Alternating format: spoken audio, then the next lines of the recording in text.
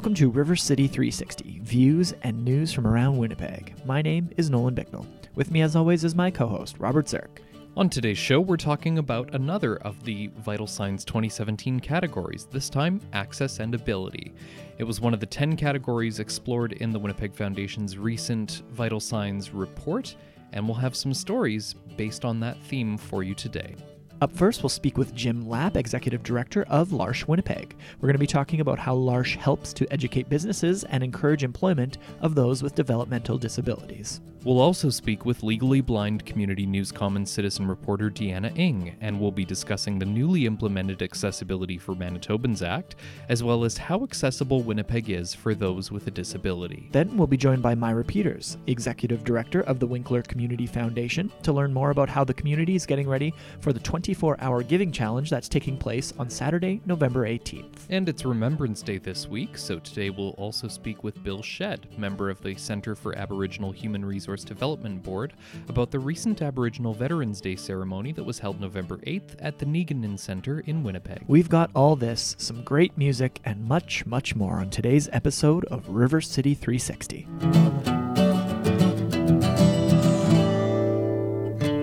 Hello and welcome to River City 360. Nolan and Robert here with you today. Robert, how are you feeling? Can you tell that I'm a little under the weather today? Oh, maybe a little bit, judging by the voice. Yeah, it's a little. I won't breathe on you. I won't sneeze on you. But I'm glad there's a significant amount of distance between us here in the studio. Precisely. We should put up a sneeze guard, maybe, just like they have at the buffet tables. Today's show is going to be a good one, I think. We're going to be focusing on another one of the Winnipeg Foundation's Vital Signs 2017 categories. Today, of course, is focusing on access and ability. Obviously, access and ability can mean a different number of things to a different number of people, but for our purposes today, we're going to be talking about access, ability, accessibility, employment, stereotypes, stigma, supports for living in our city with potential disabilities or difficulties, and just all sorts of things that have to do with access and ability.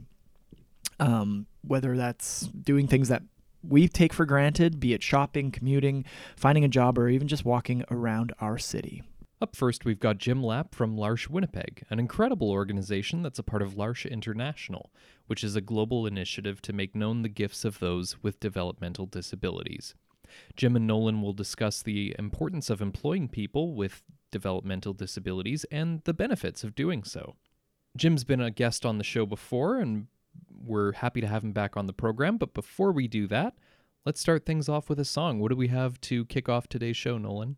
Well, today we're going to kick things off with Dionne Warwick with What the World Needs Now, right here on River City 360.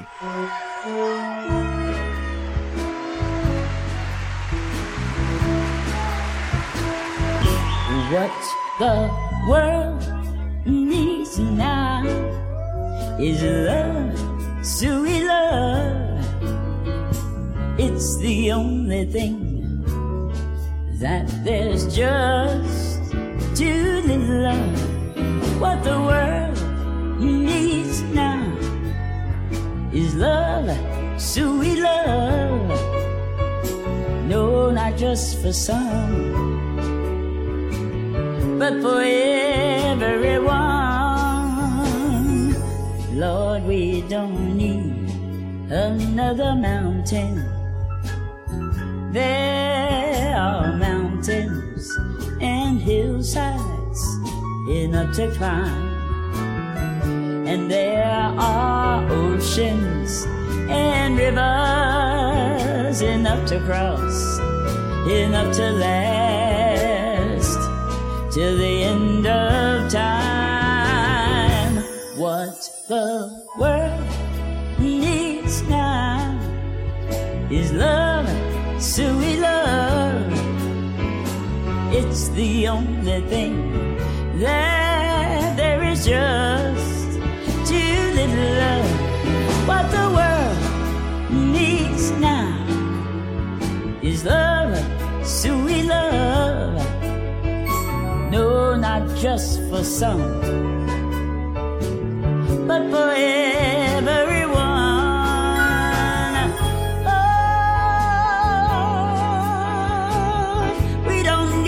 Another meadow, there are cornfields and wheat fields. and there are sunbeams and moonbeams enough to shine. Won't you listen, Lord, if you want to know, if you want to know. The world needs now is love, sweet love. Well, it's the only thing that there is just too little love. What the world needs right now is love, sweet love. No, not just for some, oh, but just for everyone. Gonna repeat, what the world needs now is love 3 times. And I want you to sing it with me. Come on. What the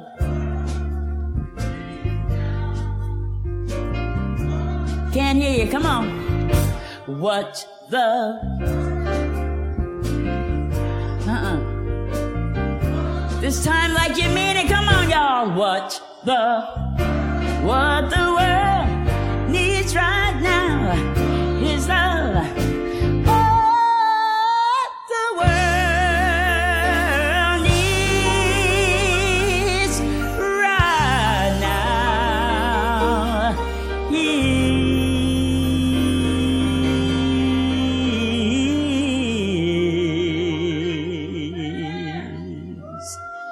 love. The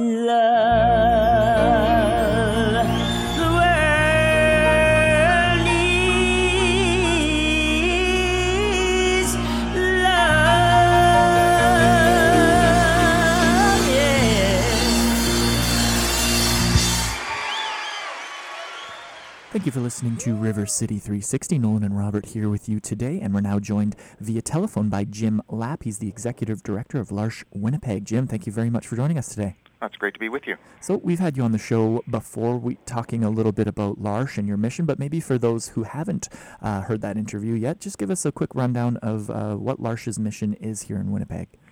Okay, well, the mission of L'Arche, we're part of an international organization, but the mission of L'Arche is to make known the gifts of people with developmental disabilities. And so if you look around in Winnipeg or around the world, people are typically pretty isolated and often not appreciated. So we recognize that they have gifts of welcome, forgiveness,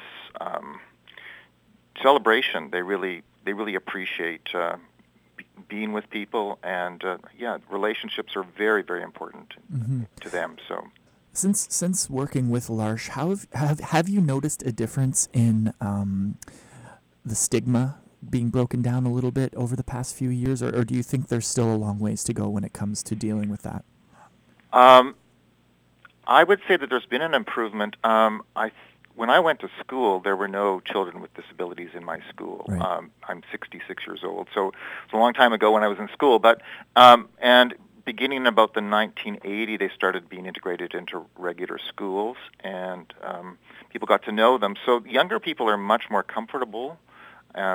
They've had relationships with people with disability in school, so they're much more comfortable in relating to them. Mm-hmm.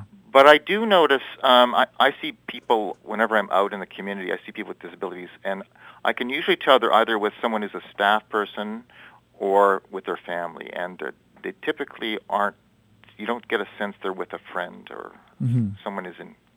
So I think, generally, I think that people are quite socially isolated still. Right. And there certainly is more acceptance of people being employed and being part of the community, which didn't exist 30 or 40 years ago. So there's been an improvement, but we have a ways to go yet, I think. Definitely. How do you think Winnipeg sort of ranks when it comes to the supports that are available for those with developmental disabilities?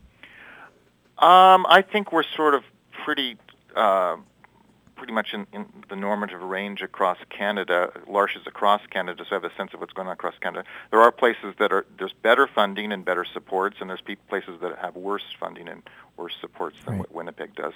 I think we have lots of room for improvement in that, but on many different fronts. But it's not particularly a great story anywhere that I'm aware of. Anyhow, so. it's definitely, there's room for improvement across the country, I would imagine. Yeah. So on today's show, we're talking all about the Winnipeg Vital Signs Report, and specifically the category known as access and ability. One of the stats that we found within this report was that 56.4% of Manitobans with disabilities are employed, so only about half. What can we do to improve that number? Well, I think we really have to, starting with the education system, which I think I am a retired educator, and I did work with people with developmental disabilities in the education system, but I think we really need to improve on work education in the high schools particularly, and getting people ready for the job market, and I think we really have to emphasize that. And then I think we really have to start making the case with employers that people with developmental disabilities make great employees, and there's lots of things that they provide that necessarily other employees would do. Mm-hmm. A couple of examples.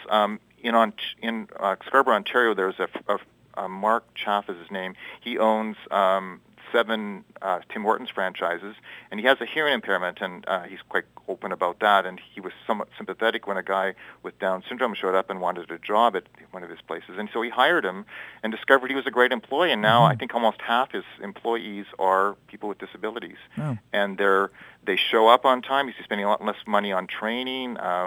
They're really excited about their jobs. They bring an atmosphere and a commitment that other employees don't necessarily have or didn't have. Yeah. And also Walgreens United States, they hired at one of their distribution centers 10% of their staff, and that became the best distribution center they had, because people with disability come in and say they're so happy to see people, they're so excited to have the job, that everyone feels better about being there, and so people are more productive. Wow.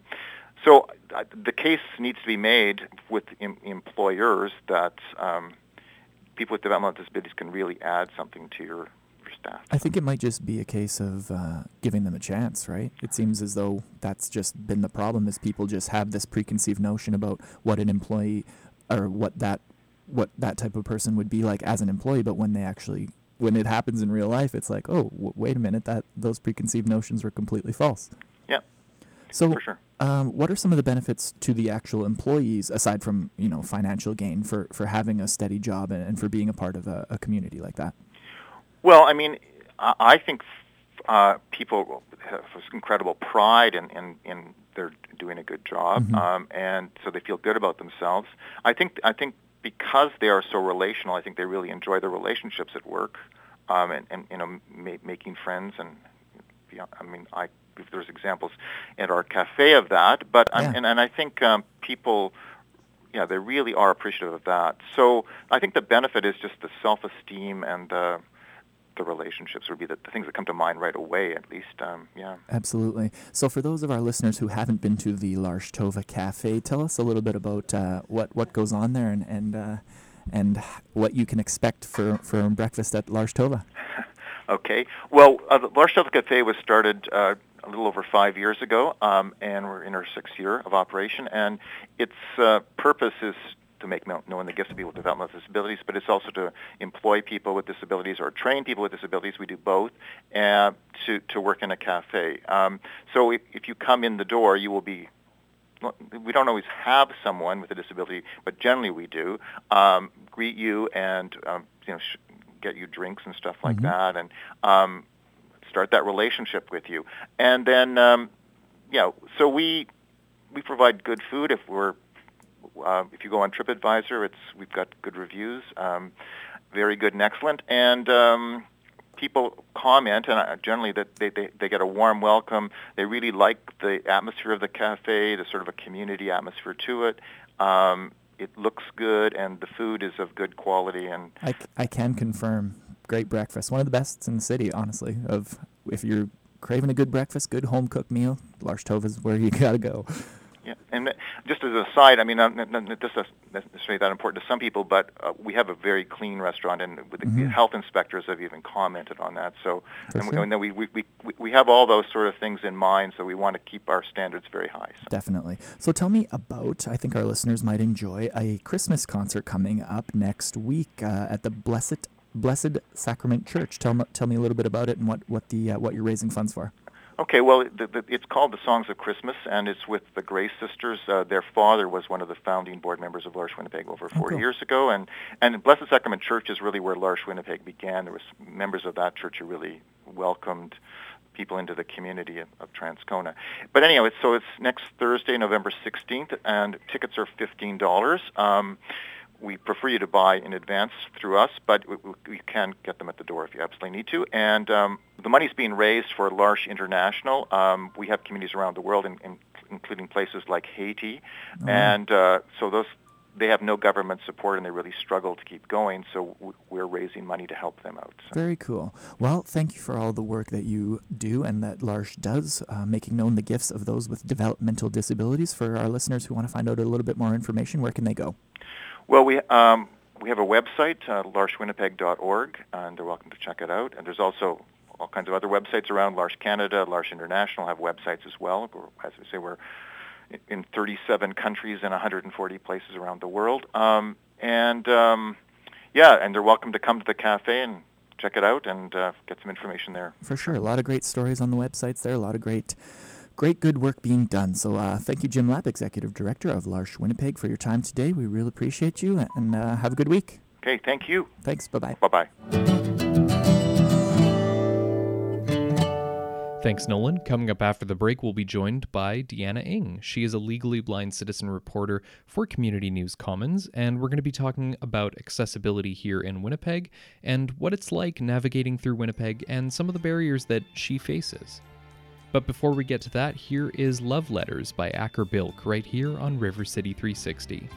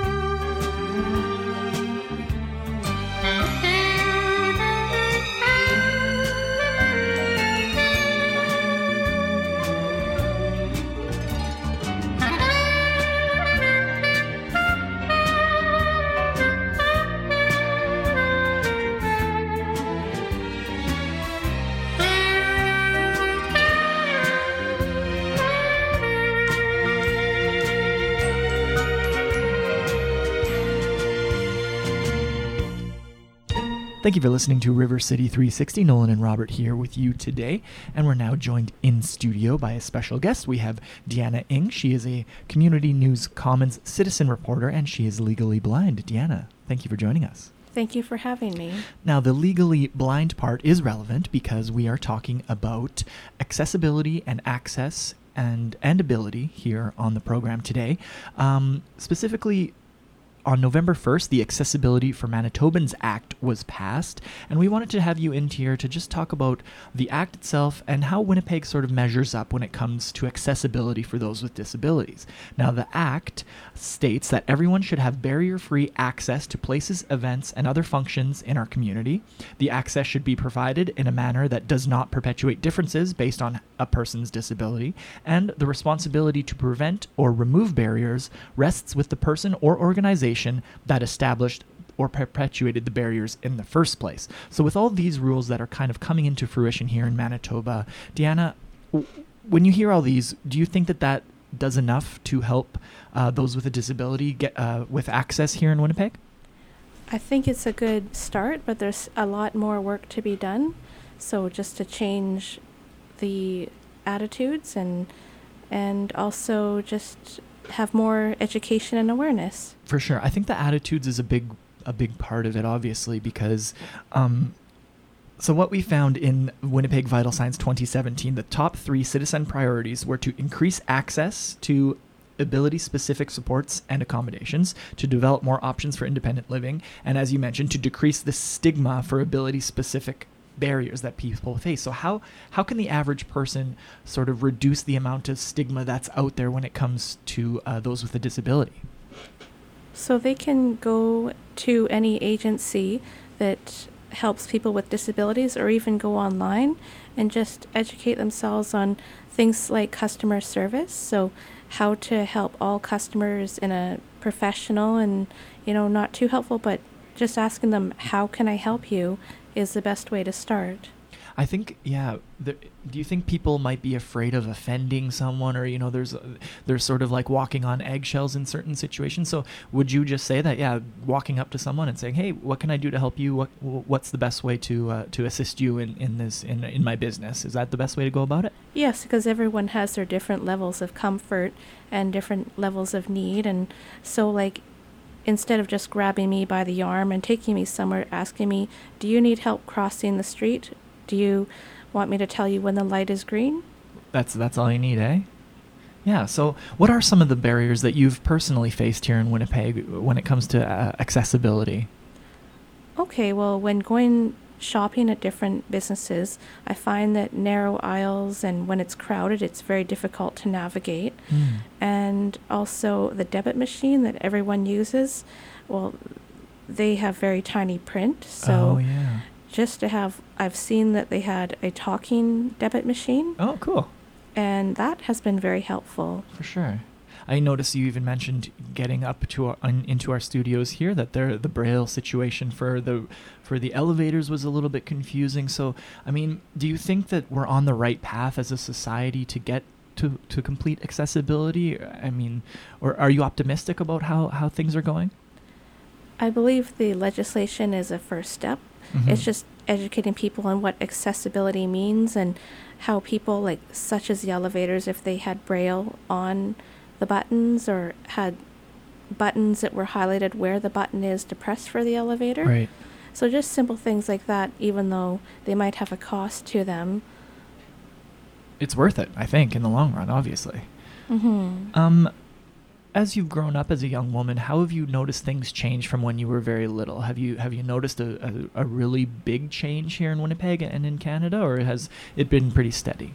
Well, over the last 15 years since I've been here, I remember when the buses didn't call out the stops, and when they started calling out the stops, that was a huge revolution, and it enabled me to travel anywhere in the city I would like. Right. As well as the online Navigo site. I mean, that has also been much easier than having to call transit. I remember those days, and just to call them and figure out, okay, what buses do I take? So this has been very enabling. What would you say to the average person? What can we do if to help with accessibility? I know the AMA, the Accessibility for Manitobans Act, is more for businesses and for organizations, but what can the average person do to just help with the average person with a disability?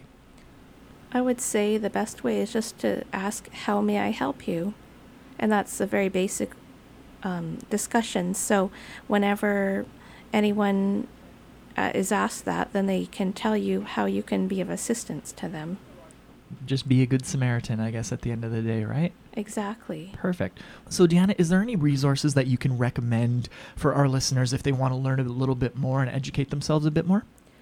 They can go online to the Accessibility for Manitobans Act website, accessibilitymb.ca. Perfect. And they can also, if they want to look up specific organizations, there's mb.211.ca. Awesome. Yeah, okay. That sounds wonderful. So that's accessibilitymb.ca, all one word, or else mb.211.ca. Deanna Ng, thank you very much for speaking to us today. Deanna is a Community News Commons citizen reporter, and we really appreciate your input and your perspective. Thanks so much. Thanks for having me. Thanks, Nolan, and thanks again to Deanna for joining us on the program today.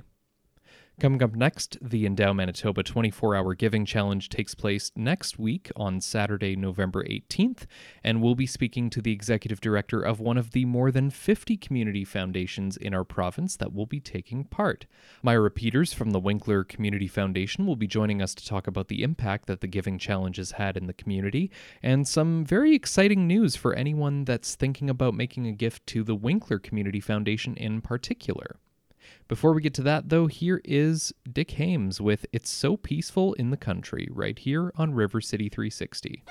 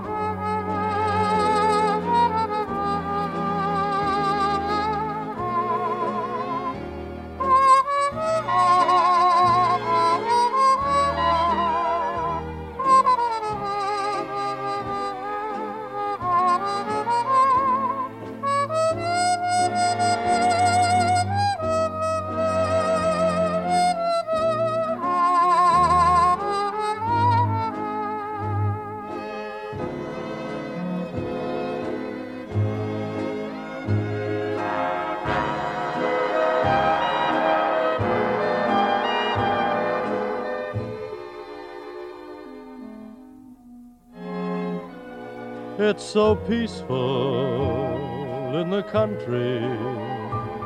It's so simple and quiet. You really ought to try it. You walk about and talk about the pleasant things in life. It's so restful in the country. It's the right kind of diet. You really ought to try it. You lie and dream beside a stream while Daisy's not alone. City living is a pretty living. It's so full of unexpected thrills. But there's too much stone, too much telephone. There's too much of everything but trees and hills. It's so peaceful in the country. It's so simple and quiet. Someday you're bound to try it. The only place to be, the place for you and me, where it's peaceful in the country.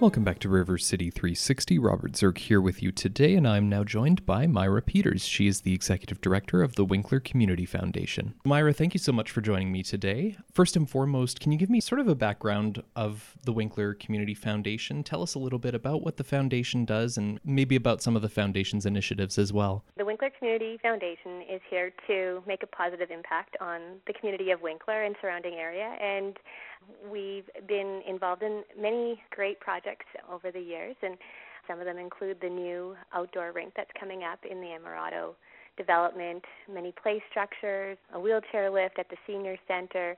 We look to impact the community in various ways that we can support the charities that are currently running in our community, and so it's exciting to be able to support the community and make it a better place to live, work, and play in. How much has the foundation granted out into the community? In 2017, we granted $128,000 back into the community, and this is through scholarships and community grants as well as agency grants. I wanted to speak about the Endow Manitoba 24-Hour Giving Challenge, which is coming up, and all the Manitoba Community Foundations are gearing up for it. It's the fourth year this year, but I'm wondering if you can speak to what the impact has been from the past 3 years that the challenge has been held. The challenge has been a wonderful opportunity for the Winkler Community Foundation. It's given us a reason to get into the community and set up kind of an information table and our board members to talk to the general public about the work of the foundation and the impact that the foundation has had in our community and continues to have. And so, yeah, we've set up a table at the Winkler Co-op and talked to many people about the foundation and just received donations from regular donors, but also from new donors. And it's been exciting to see the gifts that have come in during the 24-hour giving challenge. And we also know that we have donors that are excited about matching opportunities. And so when they know that their dollar is stretched and has a greater impact on the community, it always encourages them to give on that day. Absolutely. It's something that makes the grants that you were mentioning possible. And this year in particular, so as with past years, the Winnipeg Foundation's adding $1 for every $5 that you give to a Manitoba Community Foundation on November 18th, which is the Endow Manitoba 24-Hour Giving Challenge Day.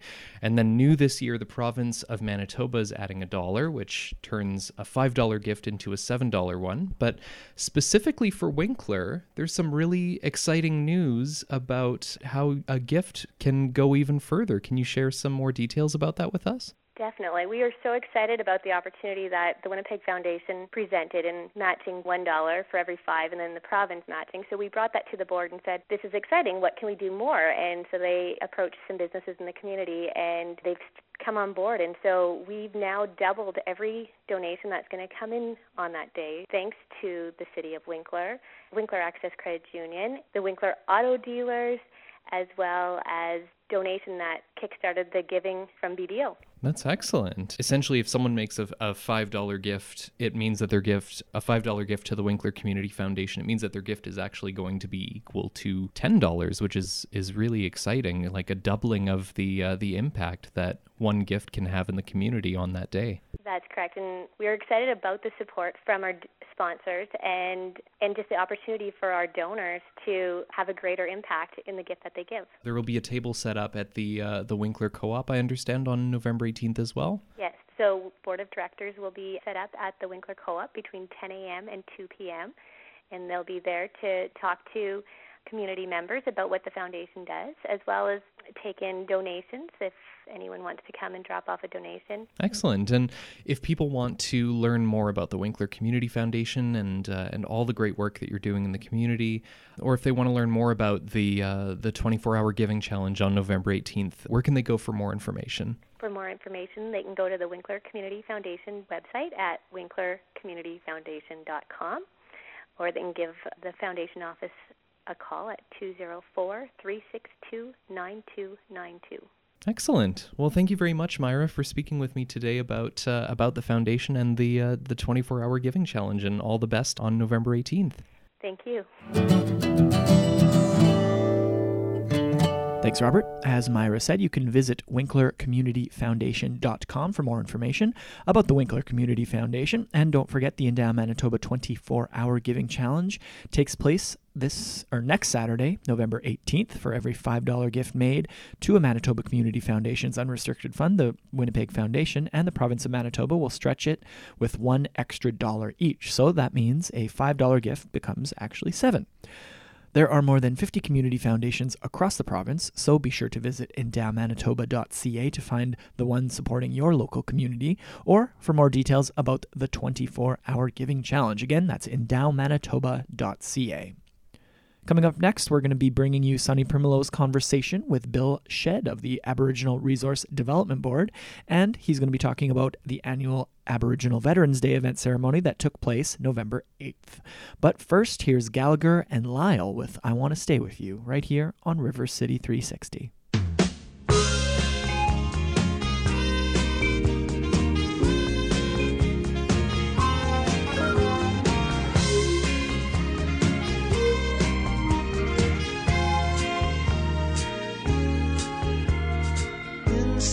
Outside, up and around.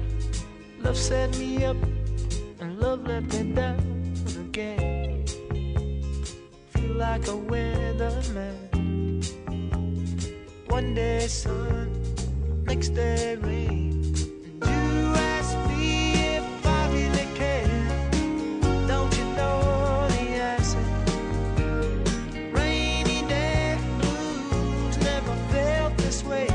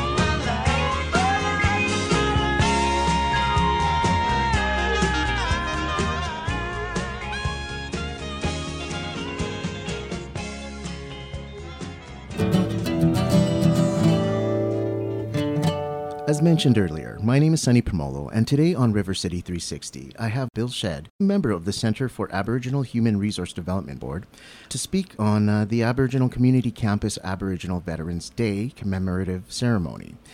Officially, Remembrance Day recalls the end of the hostilities of World War I in 1918, ending on the 11th hour of the 11th day of the 11th month. But November 11th isn't the only day that celebrates our veterans. Each year on November 8th, we also pay our respects on Aboriginal Veterans Day, where commemorations are held to honor the 12,000 plus Indigenous members who served in both World Wars and the Korean War. Today, we are here with Bill Shedd to speak about the Aboriginal Community Campus Aboriginal Veterans Day, which was held at the Niiganan Centre in Winnipeg. Welcome to River City 360, Bill. Thank you very much. Glad to be here. What can you tell us about Aboriginal Veterans Day? Well, the formal celebrations, I think, began about 20 years ago. there were a few Aboriginal veterans that lobbied for this. One of the members who played a key role in it was Randy Gage, who lives and works in this city, and she's still active in Veterans Affairs. She's been pretty well active up in the Riverton area, doing some great stuff there to commemorate Aboriginal Veterans Day. I'm sure that she could probably answer the question a hell of a lot better than me. And could you please share with us what traditions typically take place during the commemoration ceremony? It's probably not unlike a Remembrance Day ceremony that you would see on the 11th of November in any one of the communities. There is an accent on Aboriginal veterans. There is perhaps a little bit of ceremony that's a little different. There may be a smudge or a blessing from an elder, but essentially the same. And to our listeners, some of you may not know, but some of our most decorated veterans are Indigenous. Could you share with us a few of their names and some of their stories? A number of Aboriginal veterans or Indigenous veterans that served were recognized for their gallantry, generally as snipers. One was Henry Northwest. He won a military medal twice. Unfortunately, he was also killed by a sniper just before the end of the war. One individual who did survive the war was Francis Pekinagabo, and he was awarded the military medal 3 times. He went on to serve his community as a chief and is pretty well recognized. Unfortunately, of course, he, like all First World War veterans, has passed. Moving on to the Second World War and Korean War, one of the most notable is Sergeant Tommy Prince from our province. Tommy was a member of the Broken-Head Ojibwe Nation, and he served in the Second World War and the Korean War. In the Second World War, he initially was with a Canadian unit as a parachutist, went with a number of other Canadians to form part of the Devil's Brigade, but its official name was the 1st Special Services Force. It was a joint Canadian-United States force that was formed to do some special ops in the Second World War.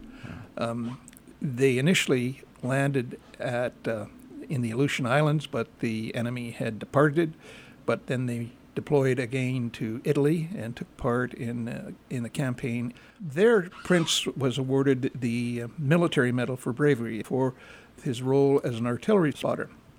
He was in the forward position, calling down the shots of the artillery which was behind him, and he was very close to the German lines.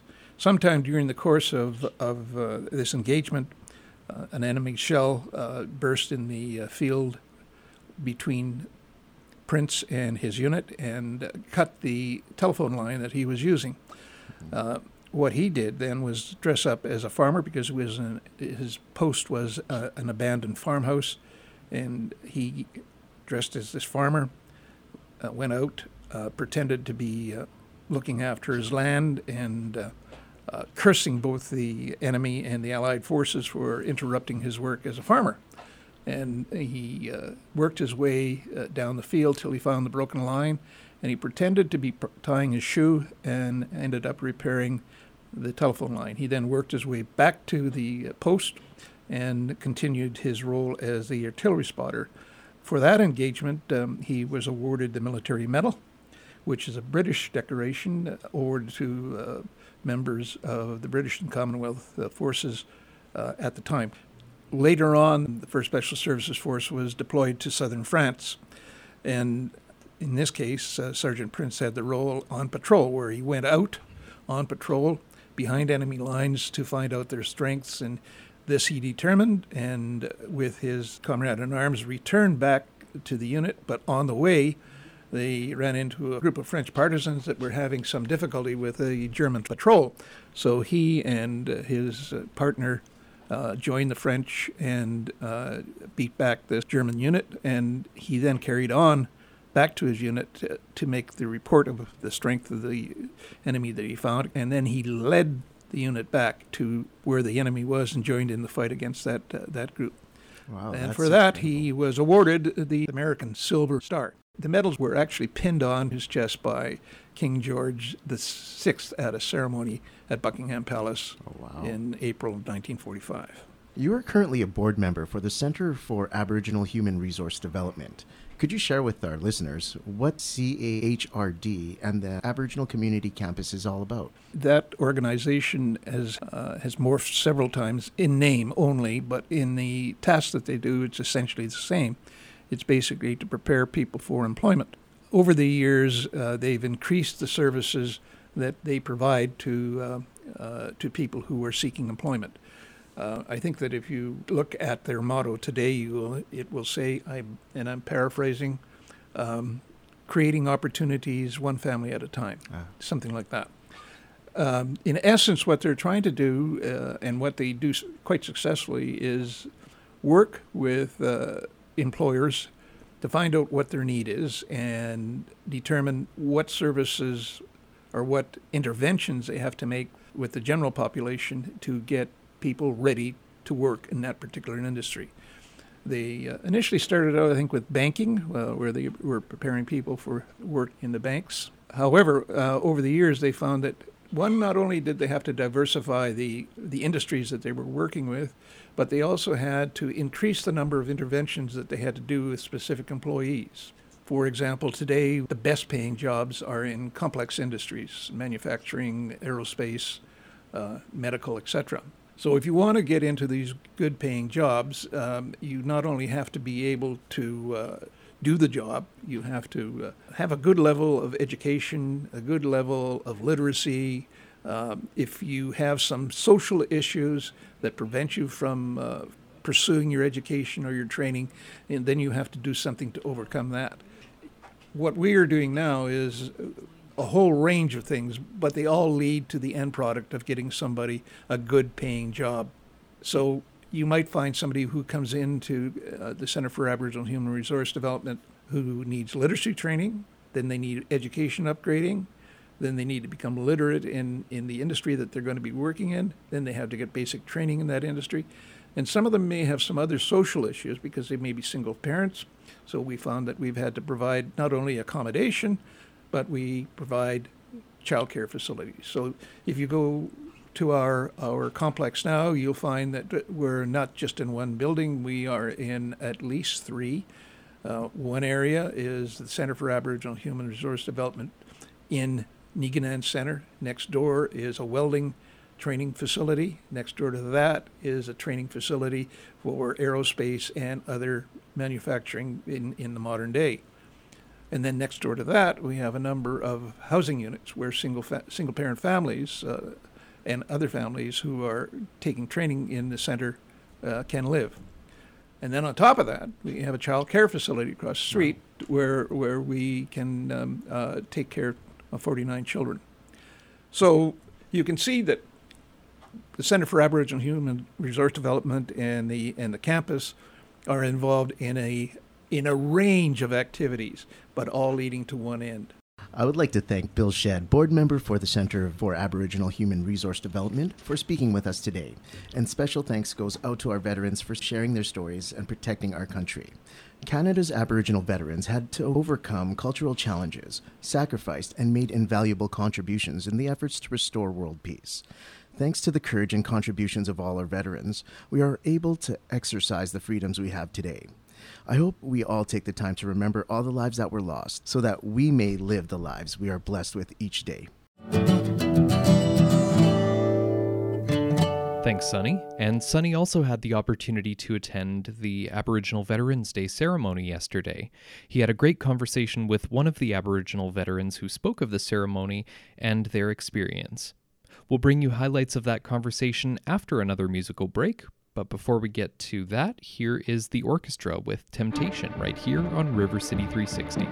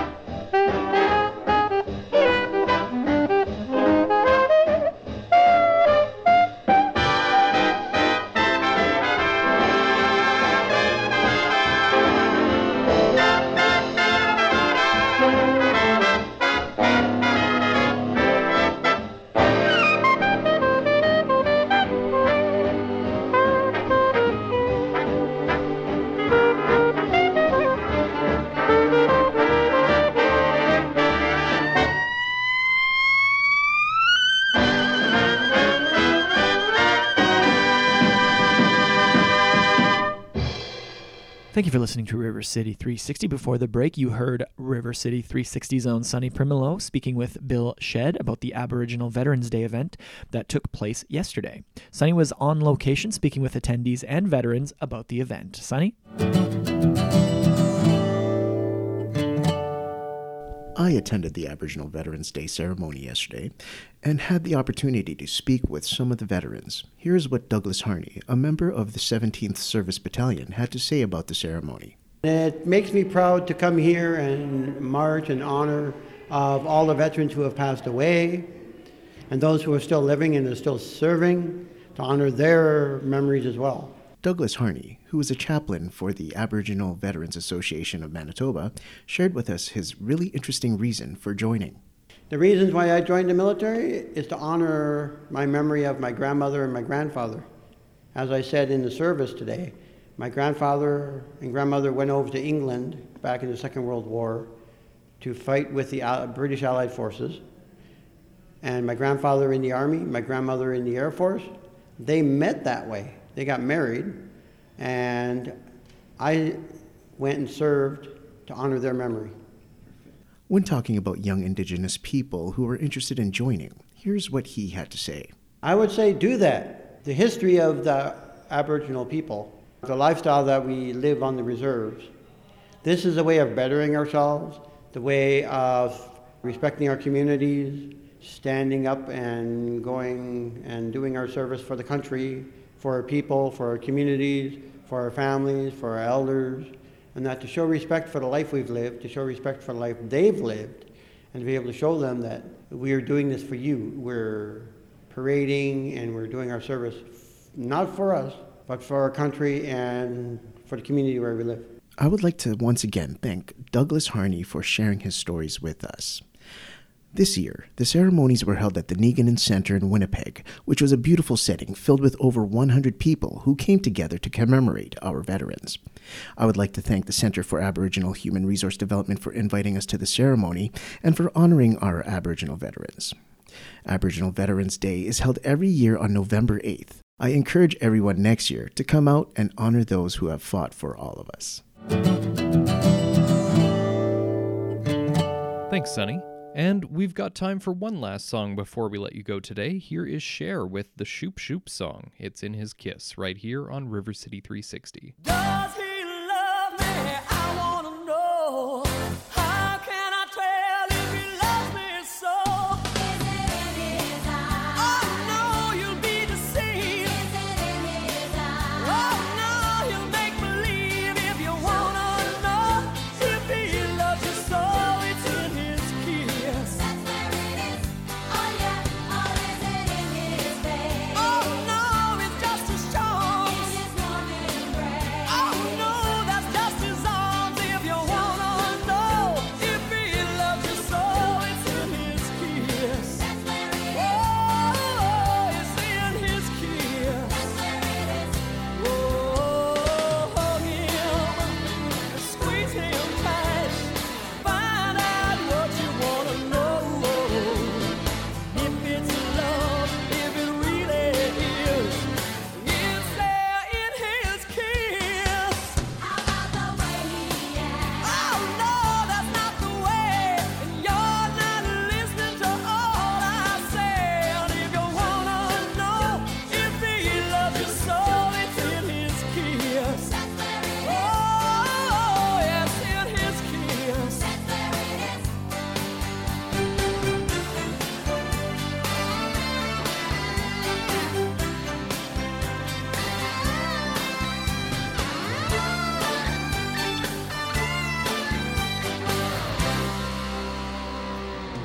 Oh, hug him and squeeze him tight. Find out what you wanna know. If it's love, if it really is, it's there in his kiss. How about the way he acts? That's a wrap on this week's episode of River City 360. Thank you so much for tuning in today, and a huge thank you to all of our guests for talking with us. If you'd like to hear more views and news from around Winnipeg, listen to any of our past episodes, or subscribe to our podcast, please visit us online. The address is rivercity360.org. Again, that's rivercity360.org. River City 360, Views and News from Around Winnipeg, is a project of the Winnipeg Foundation in partnership with CJNU 93.7 FM.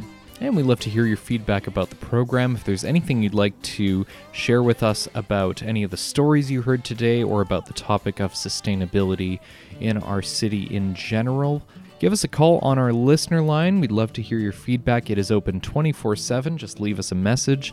Our number is 204-944-9474, extension 360.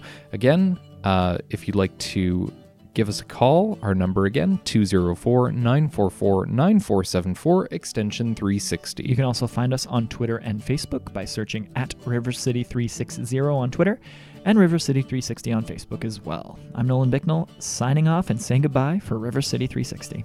And I'm Robert Zirk. Thank you again so much for listening, and we'll see you next week. Have a great day and a great weekend.